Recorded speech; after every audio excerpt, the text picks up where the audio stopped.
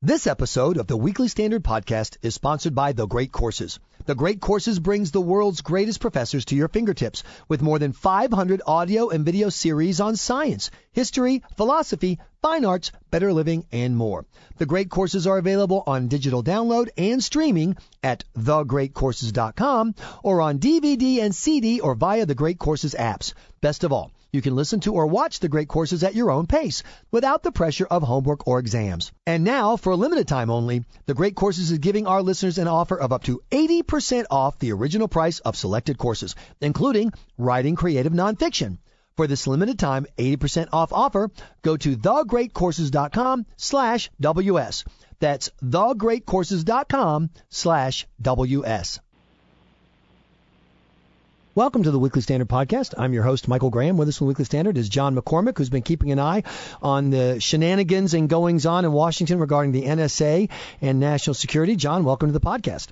Good to be here. And it's a delight to be speaking to you down the line, knowing that we, in fact, will not be monitored by the NSA during this conversation for a change. So I feel better about this podcast already. It's great. I have Al-Qaeda on the other line. So I'm glad to know that. I have made so many inappropriate phone calls in the last 24 hours. And, of course, that's the joke, the premise that there's someone somewhere in Washington has a headphone on listening to Aunt Mabel call Cousin Bertha and talk about, wedding plans. That was never true. But Rand Paul, I think, has done a pretty good job of laying out his concern about metadata gathering and why a typical American might be worried about trusting their government with that information. Yeah, I think that Paul's, arguably there's a case to be made that for all of his heterodox positions within the GOP on foreign policy or national security, taking a stand against the Patriot Act might be the best bet for him. The Patriot Act, a handful of serious conservatives like Mike Lee, Ted Cruz, Ron Johnson, they support this USA Freedom Act, which ends the bulk collection of phone records by the NSA and then leaves this with the phone companies. So I think that by so many Republicans acknowledging that there's some problem here, that Rand by becoming the face of the opposition, he might be doing better. And again, the Patriot Act intelligence collections, it's a lot more complicated. You don't exactly know what's out there. You look at some of his other issues like ISIS. His flip-flopping is very apparent. He just blamed Republicans for creating ISIS.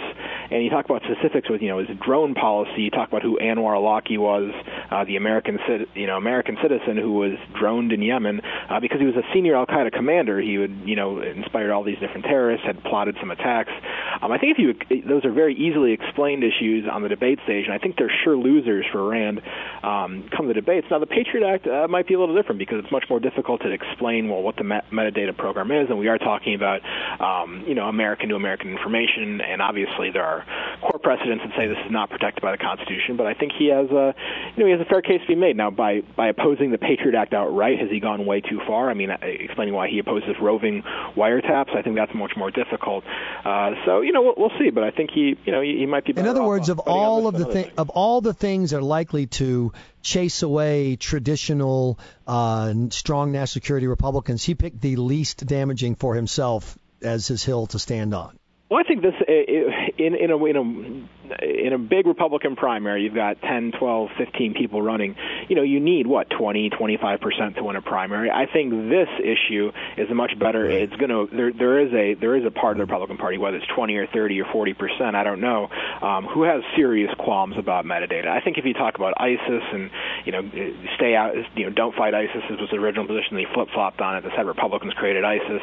That's a losing issue. I think you get maybe 5%, 10% of the party. But I want to ask about a broader issue that Senator Paul, and it's so weird. He's one of those guys, John, I don't know if you find yourself falling into calling him Rand, and you're like, no, he's just one of those people. To differentiate from his father. But my point, John McCain is always like John McCain, you know what I mean? But for some, you Mitch McConnell, but for some reason, Rand, maybe it's the curly hair. I don't know what it is. But anyway, the people he's talking to who call him Rand, I think they see the issue of government as a whole. What about the idea that he absolutely now owns if you hate government, I'm the Republican to vote for? And that's not a bad spot to be in a Republican primary, is it?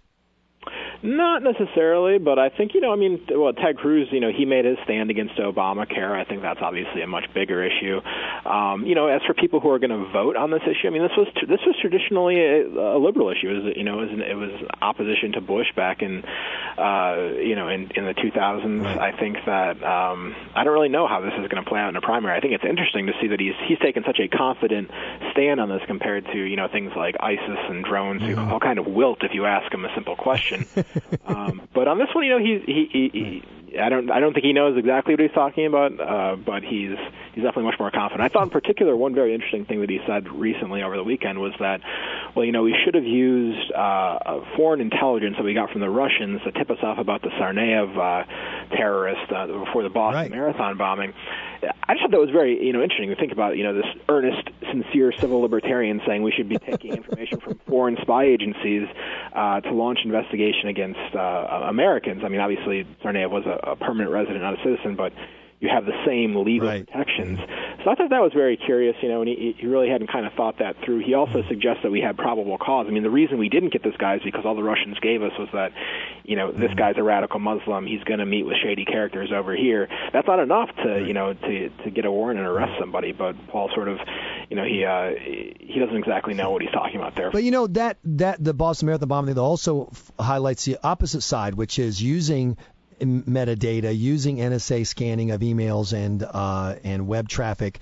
You had a guy who had traveled to Dagestan, traveled back, been interrogated or questioned by the FBI, was posting pro-jihad stuff on the web, screaming at his fellow parishioners at his local mosque, and yet when a photo of the two Tsarnaev brothers was finally, someone got a photo from a non-government camera, the FBI didn't know who they were looking for.